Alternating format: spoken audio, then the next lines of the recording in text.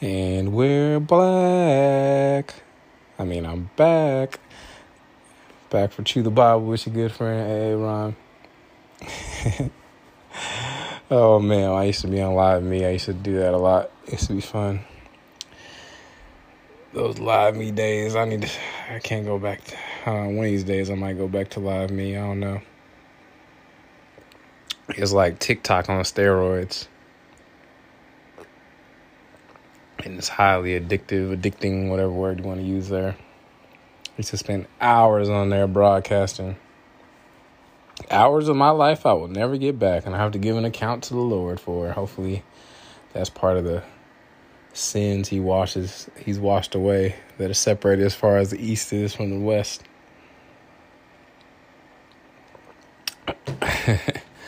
All right, here we go. We are in Ezra chapter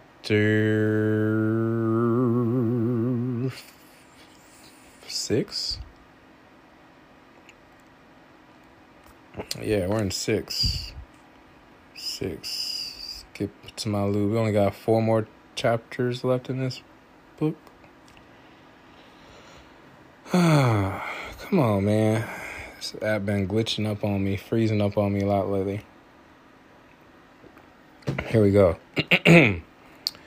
Darius approves the rebuilding. So King Darius issued orders that a search be made in the Babylonian archives, which were stored in the treasury. But it was at the fortress of Ecbatana in the province of Media that a scroll was found.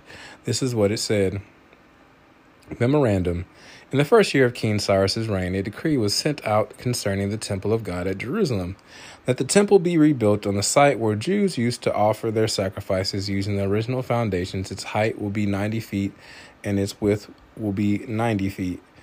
Every 3 layers of specially prepared stones will be topped by a layer of timber. All expenses will be paid by the royal treasury. Furthermore, the gold and silver cups which were taken to Babylon by Nebuchadnezzar from the temple of God in Jerusalem must be returned to Jerusalem and put back where they belong. Let them be taken back to the temple of God. Wow. Something about this is really, I don't know, it's really neat to me. The fact that even in their exile, God had a plan for their redemption. And he used a foreign king to write this down and decree that this restoration would happen. This makes me think about what things in my life have already been decreed to be restored. I just haven't seen them played out yet.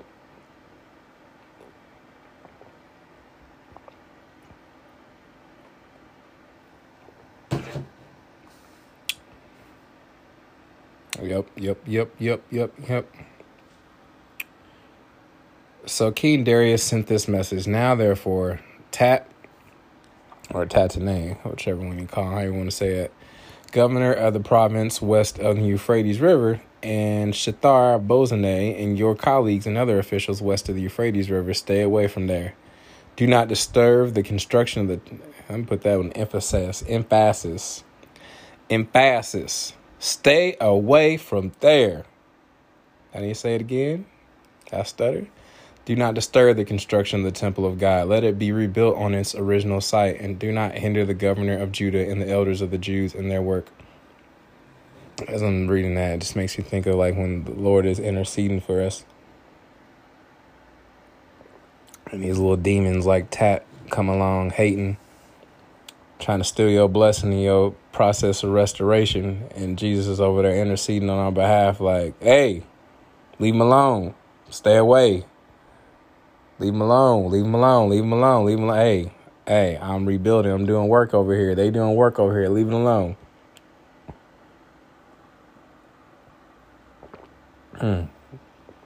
Yes, Lord. We thank you, Lord. Thank you for intercession that's constantly happening for us in Jesus' name.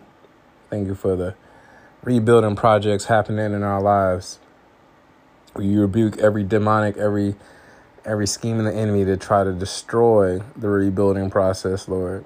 We thank you, Lord, that you are giving us back all the years that the locusts have stolen, all the crops that have been destroyed, all of the harvests that have been taken, and we will reap the benefits of the harvest and just the goodness of your mercy and your grace, your unmerited grace. In Jesus' mighty name I pray. Amen.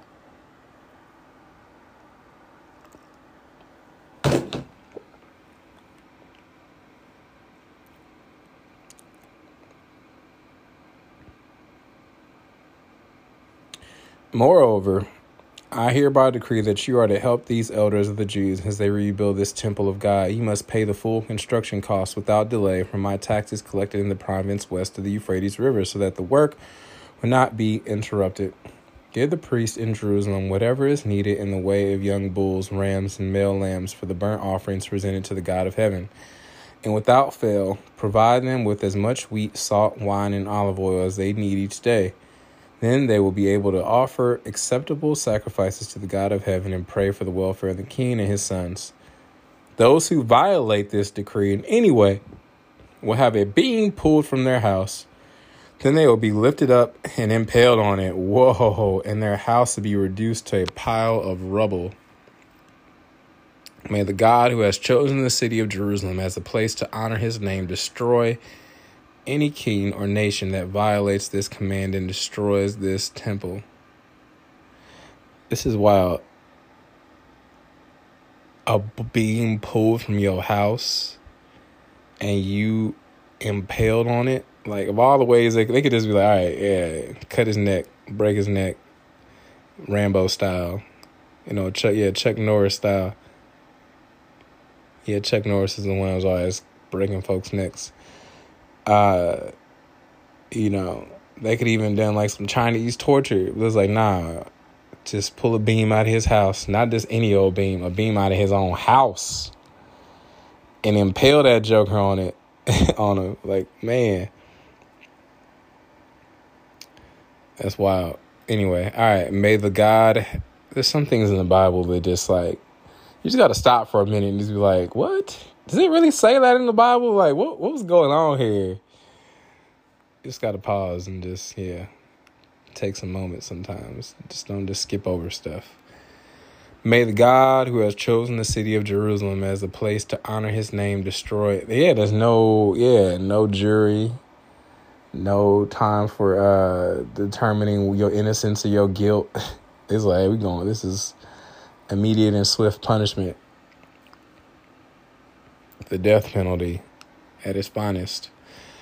Verse 12, may the God who has chosen the city of Jerusalem as a place to honor his name destroy any king or nation that violates this command and destroys this temple. I, Darius, have issued this decree. Let it be obeyed with all diligence. Now, once again, I don't believe Darius had any type of relationship with God, but he had a reverence and a fear of God somehow. But I think, as far as I know, he was still worshiping his own pagan idols over there. This is wild. Anyway, all right, the temple's dedication. Tat, governor of the province west of the Euphrates River, and Shethar-Bozenah and their colleagues complied at once with the command of King Darius. So the Jewish elders continued their work, and they were greatly encouraged by the preaching of the prophets Haggai and Zechariah, son of Iddo. The temple was finally finished as had been commanded by the God of Israel and decreed by Cyrus, Darius, and Artaxerxes, the kings of Persia. The temple was completed on March 12th during the 6th year of King Darius' reign. March 12th.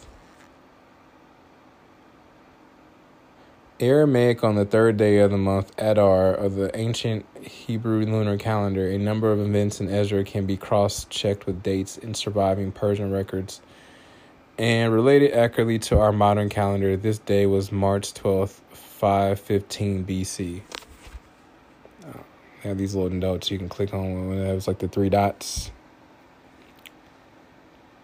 Yeah, these little notes that you can expand out. It's interesting. 515 BC, before Christ was even on earth. All right, verse 16. The temple of God was then dedicated with great joy by the people of Israel, the priests, the Levites, and the rest of the people who had returned from exile. During the dedication ceremony for the temple of God, 100 young bulls What if God returned, or I mean, not God, what if Jesus returned on March 12th? That'd be interesting. Wouldn't surprise me, even though no man knows the day or the hour. But if I had a job at like guessing when he came back, like based on our calendar, even though he exists outside of time, and once he does come back, like time won't really matter to us. Like we won't think of time the way we do currently. But it wouldn't surprise me if I had to guess, March 12th would be a good date for him to come back, the day the temple was rebuilt and rededicated. During the dedication ceremony for the temple of God, 100 bulls, 200 rams, and 400 male lambs were sacrificed, and 12 male goats were presented as a sin offering to the 12 tribes of Israel, and one for each tribe, probably. Then the priests and Levites were divided into their various divisions to serve at the temple of God in Jerusalem, as prescribed in the book of Moses. Celebration of Passover. On April 21st, the returned exiles celebrated Passover. The priest, let's see here, what they got to say on here. Hebrew, on the 14th day of the first month of the ancient Hebrew lunar calendar. This day was April 21st, 515 BC. Also see note. All right, anyway. Interesting.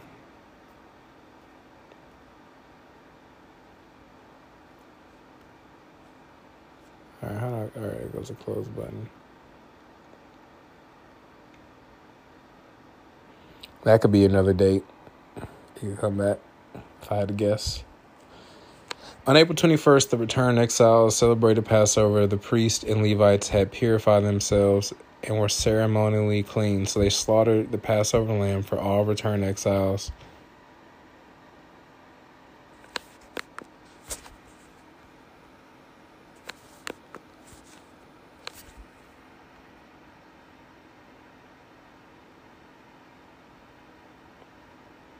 Darn, I lost my place. Celebration of Passover, verse 19. On April 21st, the returned exiles celebrated Passover.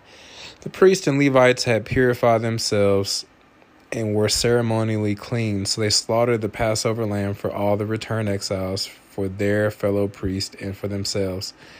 The Passover, once again, Jesus is all foreshadowing to Jesus. Jesus is our Passover lamb.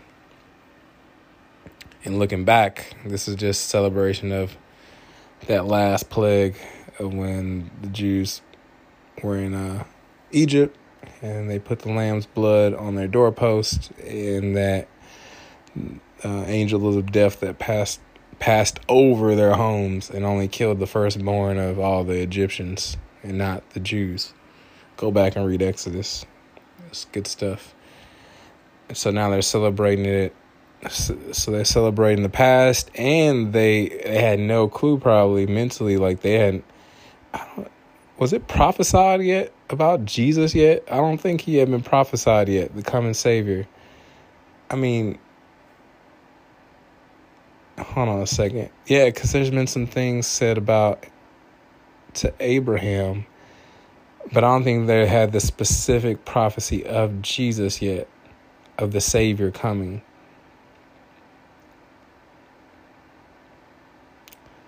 I can't wait to go back and read the things. It's so easy to forget the things that I've already read. So let's just keep reading. This is getting good. So anyway, yeah. They didn't know, they had never even heard the name Jesus yet. I'll say that. So they didn't realize that all this ceremonies that they were doing, they were actually technically these Passover lamb that they were actually slaughtering. It was all celebrating the future Passover lamb in Jesus Christ that would die for us on the cross. And death would pass over us for eternity. Wow, it's mind-blowing to think about. The priests and Levites had purified themselves and were ceremonially clean, so they slaughtered the Passover lamb for all the returned exiles, for their fellow priests, and for themselves. The Passover meal was eaten by the people of Israel who had returned from exile and by the others in the land who had turned from their corrupt practices to worship the Lord, the God of Israel. Then they celebrated the festival of unleavened bread for 7 days. Once again, that's that number of completeness. There was great joy throughout the land because the Lord had caused the king of Assyria to be favorable to them, so that he helped them to rebuild the temple of God, the God of Israel. I need to read more about this king of Assyria, Darius. King Darius of Persia is here identified as the king of Assyria because Persia had conquered the Babylonian Empire, which included the earlier Assyrian Empire. I need to do more research on him. It just, once again, it just blows my mind that God will use a foreign leader to basically allow for these. He worked through a foreign leader who didn't even worship him to make these events happen. Cool stuff. I'll be back.